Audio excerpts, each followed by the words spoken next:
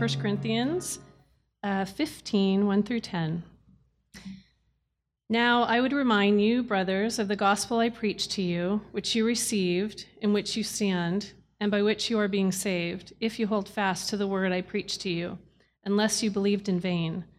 For I delivered to you as of first importance what I also received, that Christ died for our sins in accordance with Scriptures, and that he was buried, and that he was raised on the third day in accordance with the Scriptures, and that he appeared to Cephas, then to the 12.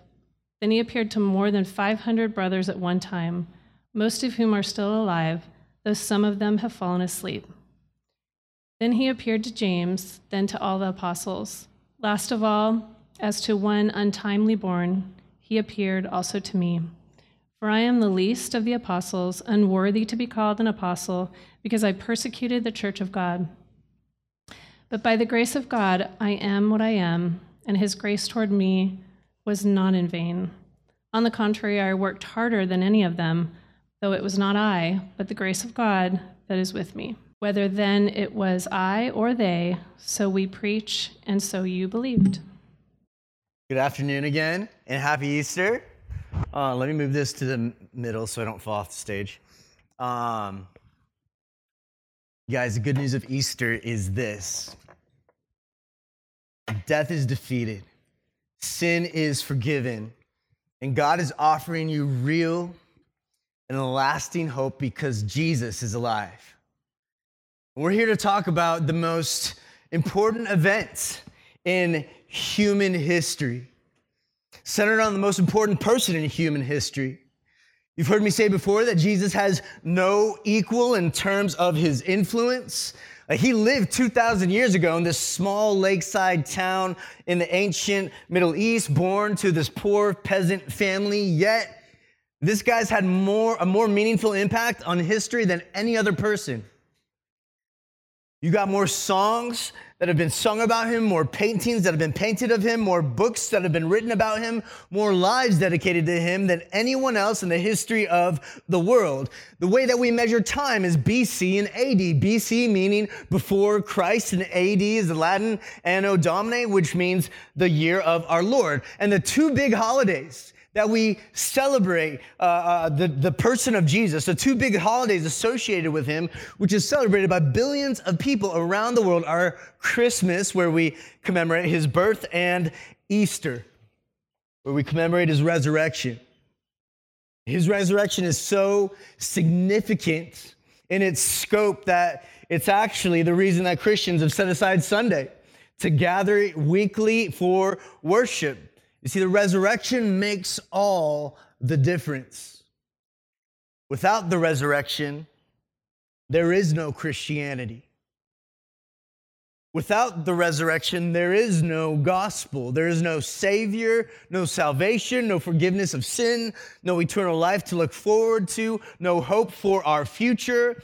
And the billions and billions of people who today and throughout history worship Jesus are just gullible fools because they believe that their hope is found in a guy who's still dead. I mean, even the Apostle Paul, who wrote most of the New Testament, including the passage that we're going to be looking at this afternoon, he admits this when he says, if Christ has not been raised, then your faith is in vain. On the other hand, if the resurrection is true, if the resurrection happened, if Jesus did rise from the grave in victory over evil, sin, and death, then it is without question the most beautiful, marvelous, significant event in all of human history. And I think that makes it more than worthy. That's what makes it more than worthy of our consideration this afternoon. And so with that, we're going to turn to 1 Corinthians chapter 15. And as we dive into these verses, we're going to look at three important aspects of the resurrection. Three important aspects. Number one, that it is central to the human story. Number two, that it is historically true. And lastly, that it just changes everything. Number one, the resurrection is central to the human story. For this point, I want to turn your attention to the first 3 verses of 1 Corinthians 13. The man writing is a guy named Paul. He's an apostle who wrote most of the New Testament, and he's writing to a group of Christians that he knows and that he loves. But these are Christians who've forgotten sort of the main point of the Christian message. And so that's the context he's writing to. And here's what he says in verse 1. He says, "Now I, Paul, would remind you, brothers and sisters, of the gospel." He's saying, I would remind you of the gospel, which means good news, that I preached to you, which you received, in which you stand, and by which you are being saved, if you hold fast to the word I preached to you, that is, unless you believed in vain. So what is it? What is this good news that Paul's talking about? He talks about this gospel that he preached to them. He's like, you receive this gospel, you stand in this gospel, you're being saved by this gospel. So what is it that they've received and stand on and are saved by? He clarifies in verse 3. He says, "For I delivered to you as of first importance." That means that what he's about to say is imperative.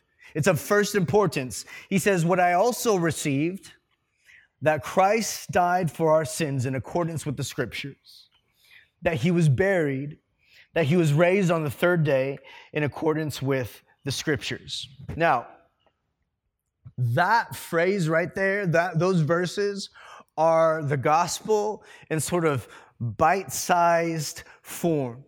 That is the gospel, the good news that they received, that they stand on, that they're being saved by in bite-sized form. That Christ came, that he died for our sins, was buried, and then rose in victory. I want you to notice how twice he mentions that these things happened in accordance with the scriptures, he says. Now, why is that significant? Why is it so significant that Paul mentions twice in like one sentence that this all happened in accordance with the scriptures? It's because it tells us that the Easter story is actually central to the much larger story that we find in the whole Bible. You see, the whole Bible tells us the story of God and how he relates to humanity. And the resurrection is a key point to that story. You see, the Bible is not primarily a manual for how we should live, although it can be helpful for that. The Bible is not primarily a roadmap for your best life now, although it does have some good advice. It is not primarily even a love letter from God. No, the Bible is primarily one unified work, one unified message, one unified story about God's amazing grace centered on the person of Jesus. And in the beginning of that story, in the first few chapters of the Bible, we learn that God created the heavens and the earth as his good design, reflecting the beauty of his glory. That when he created time itself, when he spun the stars into their places, when he coded the DNA makeup of every creature, when he formed mankind from the dust of the ground into his own image and his own likeness, all of it, he said, was good.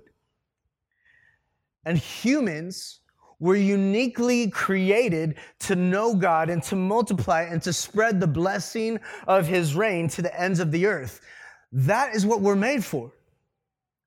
That is the good life that we're all created for. In Genesis 3, though, human sin enters creation, and then everything starts to spiral out of control. And I think we feel and see the effects of that to this day, don't we? See, the reason that every single one of us longs for something more, for something other, for something better and something more whole is because we're made for a world that is good and perfect, a world that sin has not broken. I think deep down, we all know this. We all have a sense that things aren't the way that they should be. No one really argues against that. Like, regardless of your faith background, regardless of the creed that you grew up with, we all can sort of agree that something has gone horribly wrong with our world. Things like disease and disasters and death just don't seem right to us. And if we think about it long enough and hard enough, I think we also know that something has gone horribly wrong, just not out there in the world, but down here in our hearts too. This is why Blaise Pascal famously said that there is a God-shaped vacuum in the heart of each man, which cannot be satisfied by any created thing, but only by God the Creator, made known through Jesus Christ. You see, the scriptures reveal that sin is the reason for this vacuum we feel in our hearts. Sin is the reason that things have gone wrong in the world. When the first humans decided that instead of turning to God as the source of all that is good and true and beautiful, that instead of turning to Him, we would be self-made gods in our own image and decide for ourselves what is true and what is a lie, decide for ourselves what is good and what is evil, decide for ourselves what is satisfying and what is not. I mean, God by His grace, wrote us into His story. And then in our sin, we made this feeble attempt to write Him out of our story. But thank God that the story of humanity doesn't end right there. Thank God that the story of humanity doesn't end with that bad news, leaving us searching for a reality that's just far out of our reach. No, in fact, the central point of Christianity, the central point of the Christian message is that God did not leave His creation to be destroyed by sin, but instead He came to us. He came for us. He actually entered into the human story. The Creator stepped into creation to bring new life where death once reigned, to provide hope for the hopeless and comfort for those who mourn. Salvation for sinners like us. Jesus is God's solution for all that went wrong. And 1 Corinthians 15 tells us that because of what Jesus did, dying for our sins and rising from the grave, because of this, the grave is no longer our final stop. And now we wait for something called the final resurrection.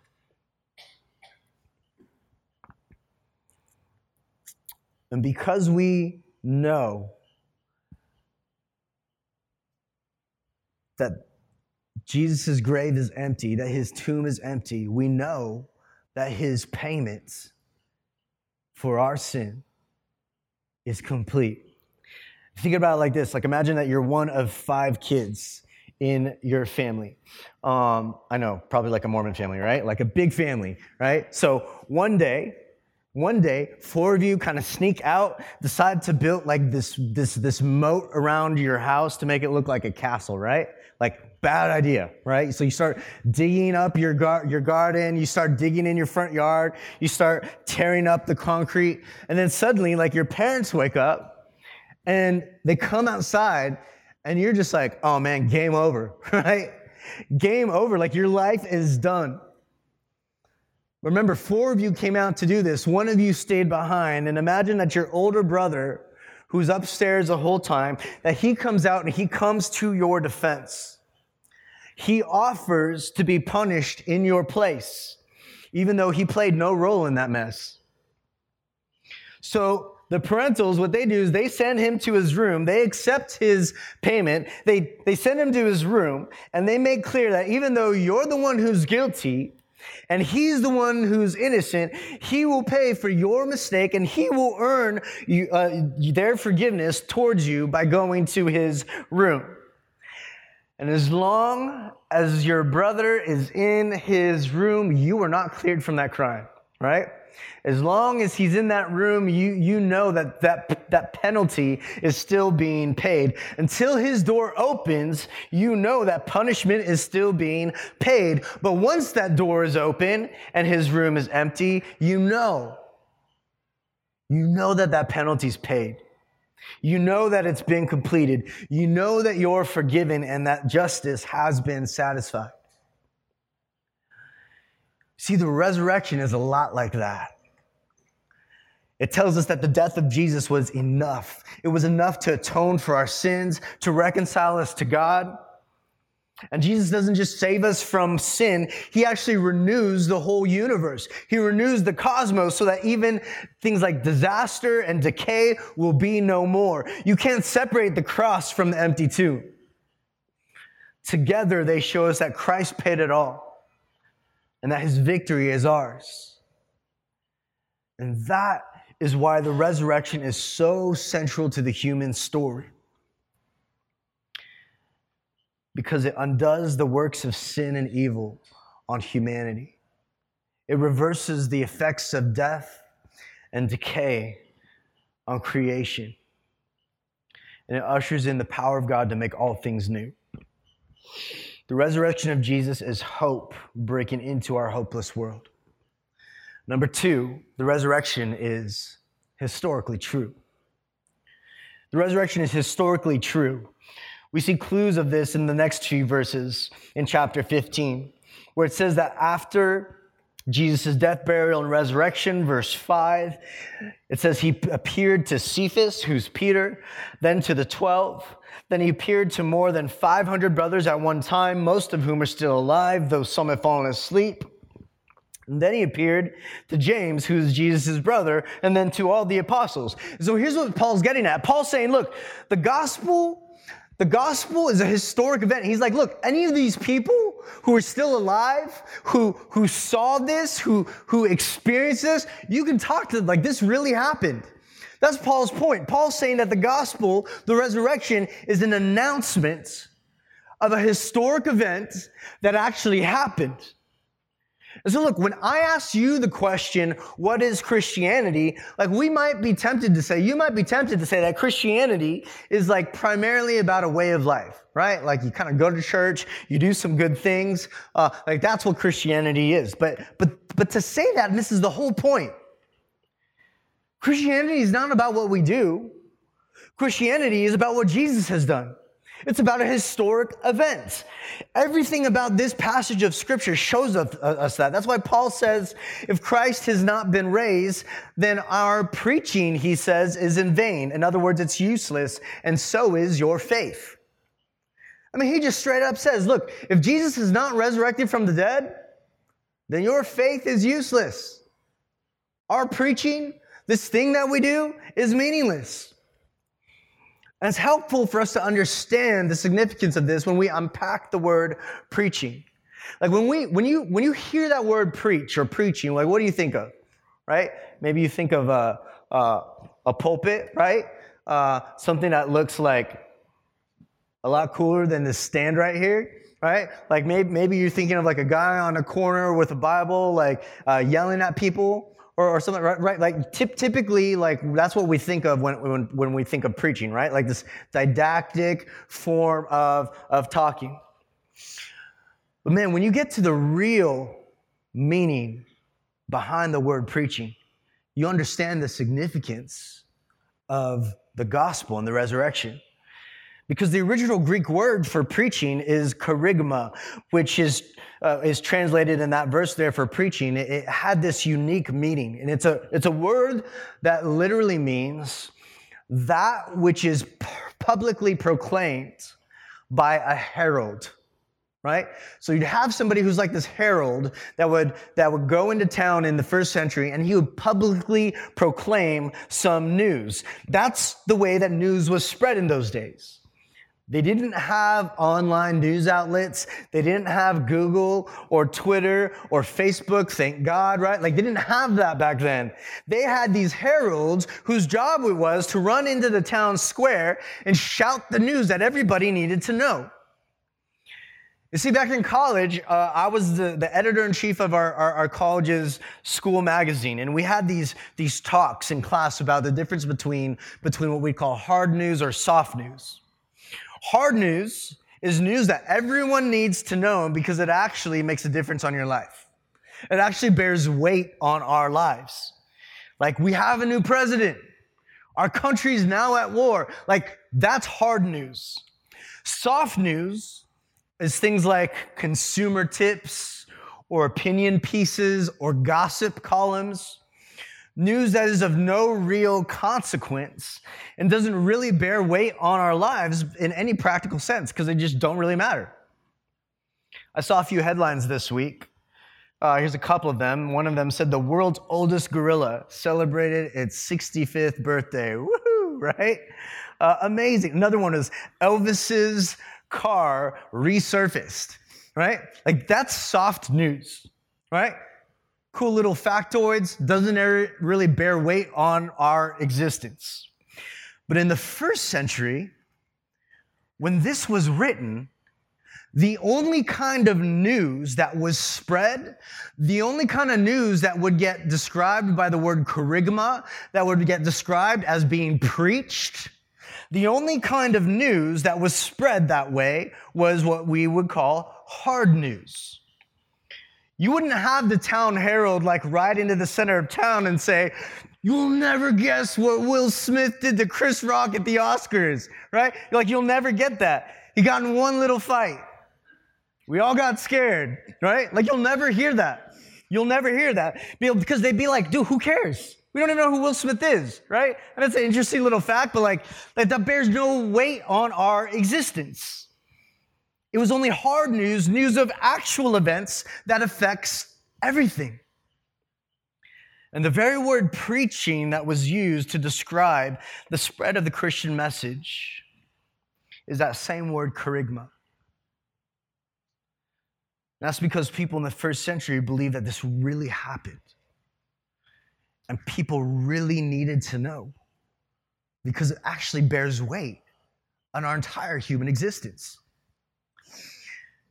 This is why Paul is so clear to say, look, he appeared to Peter, Cephas, he appeared to the 12.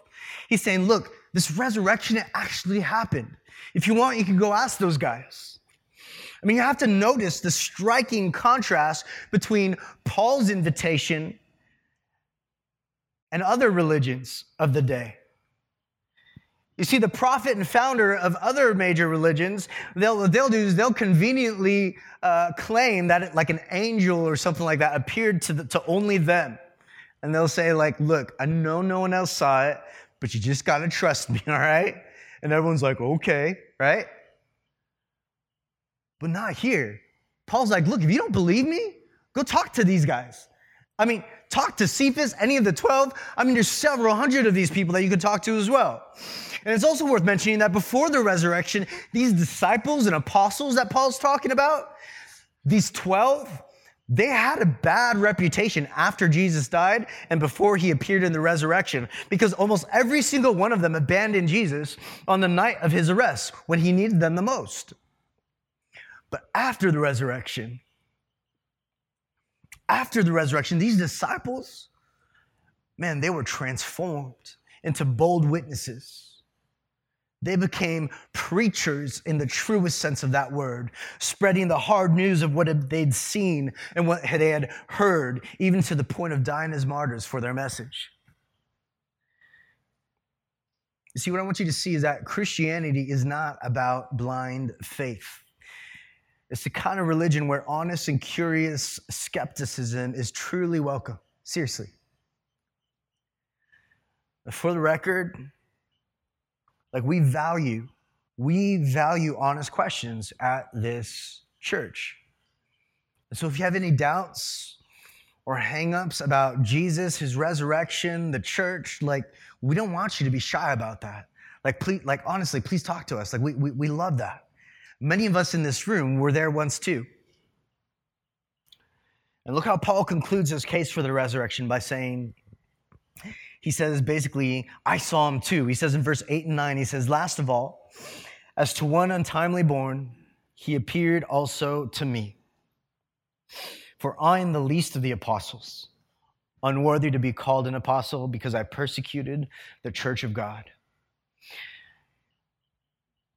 See, Paul used to be an enemy of Jesus.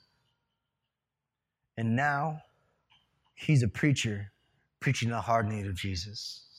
Which leads to our last point, that the resurrection literally changes everything. It changes everything. See, Paul wasn't a friend or family member of Jesus. He was a cold-hearted enemy of Jesus Christ. He had a deep-seated hatred for Jesus and his followers. The first time we actually learn about the Apostle Paul is in the book of Acts, when he oversaw the stoning of Stephen, who's one of the first Christian leaders. And Paul made it his personal mission at that time to persecute, arrest, beat, ridicule, maybe even murder anyone who worshiped Jesus or associated themselves with Jesus. That was his mission until he saw and experienced the resurrected Jesus.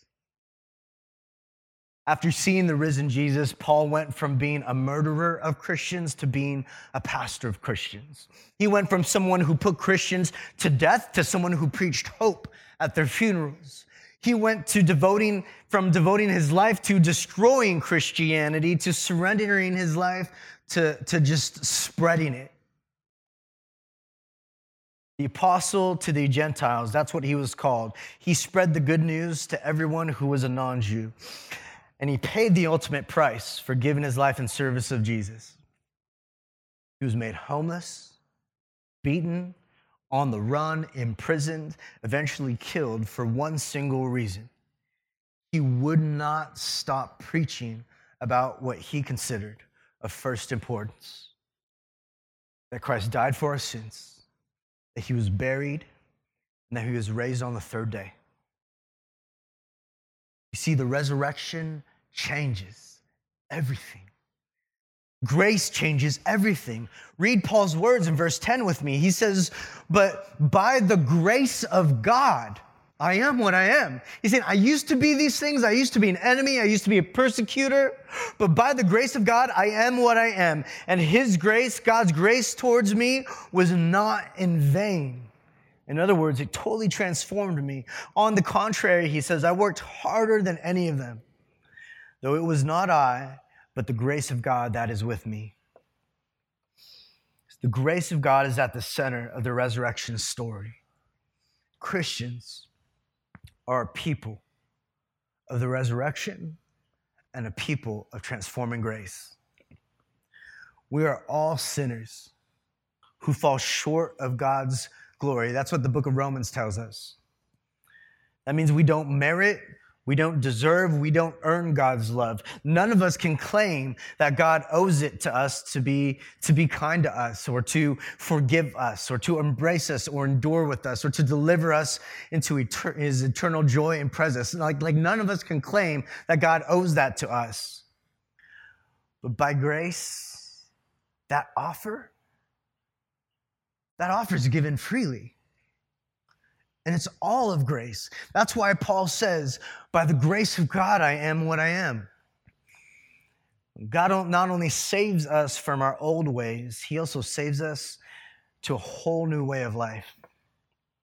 I love the way that N.T. Wright, New Testament scholar, puts this. He says, the resurrection completes the inauguration of God's kingdom.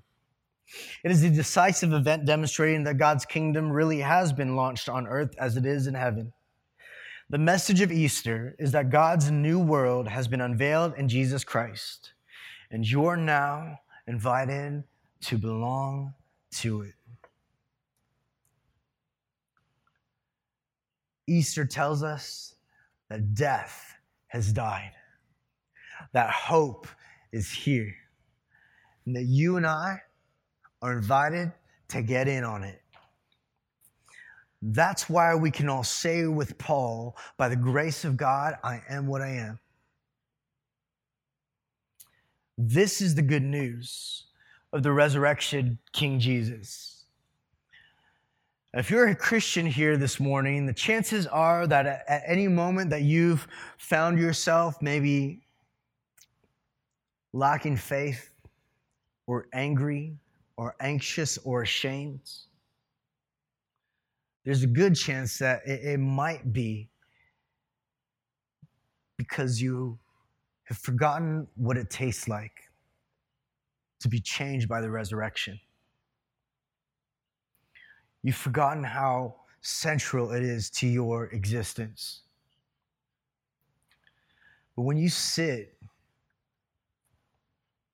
and gaze and marvel at the glory and beauty of Jesus in the gospel, just amazed at his life, death, and resurrection, then that changes everything about who you are. It changes everything about how you live, about how you view the world, and where you place your hope. Are you living your life in such a way that the only way it makes sense is that if Christ is risen from the dead? Or does your life look just like the rest of the world, filled with the same possessions in the world, clinging to the same comforts and securities of the world? Or is it marked by the resurrection? Don't ever get over the power of the resurrection in your life. This is why Paul asks in verse 19, he says in verse 19, if in Christ we have hope in this life only, we are of all people most to be pitied. You want your life to count in this world? Then live your life with the resurrection in mind. Live your life, lead your family with God's purposes in your heart. Follow Jesus, do what his word puts on your heart, knowing that life is short, death is near, resurrection is real, and everything has changed because of it. And if you live your life with that in mind, if you live your life with that hope in front of you, then you have not lived your life in vain. King Jesus is a king unlike any other king. He's a king who went to the cross for us. And because of him, you no longer have to be ashamed of your sin. You no longer have to be afraid of evil. You no longer have to worry about death. Let the resurrection give you incredible hope and confidence. Let it draw your heart to a Savior who's real and who's risen. And let him give you a new purpose to live for and a new hope for eternity. Amen. Thank you for listening to the King's Cross Church podcast. We'd like to encourage listeners to be part of a local church gathering. If you're ever in the Orange County, California area, we'd love it if you come by and visit on a Sunday morning. For meeting times and locations or any other information about us, please visit kx.church. There's no .com in that, just kx.church. Thanks again for listening.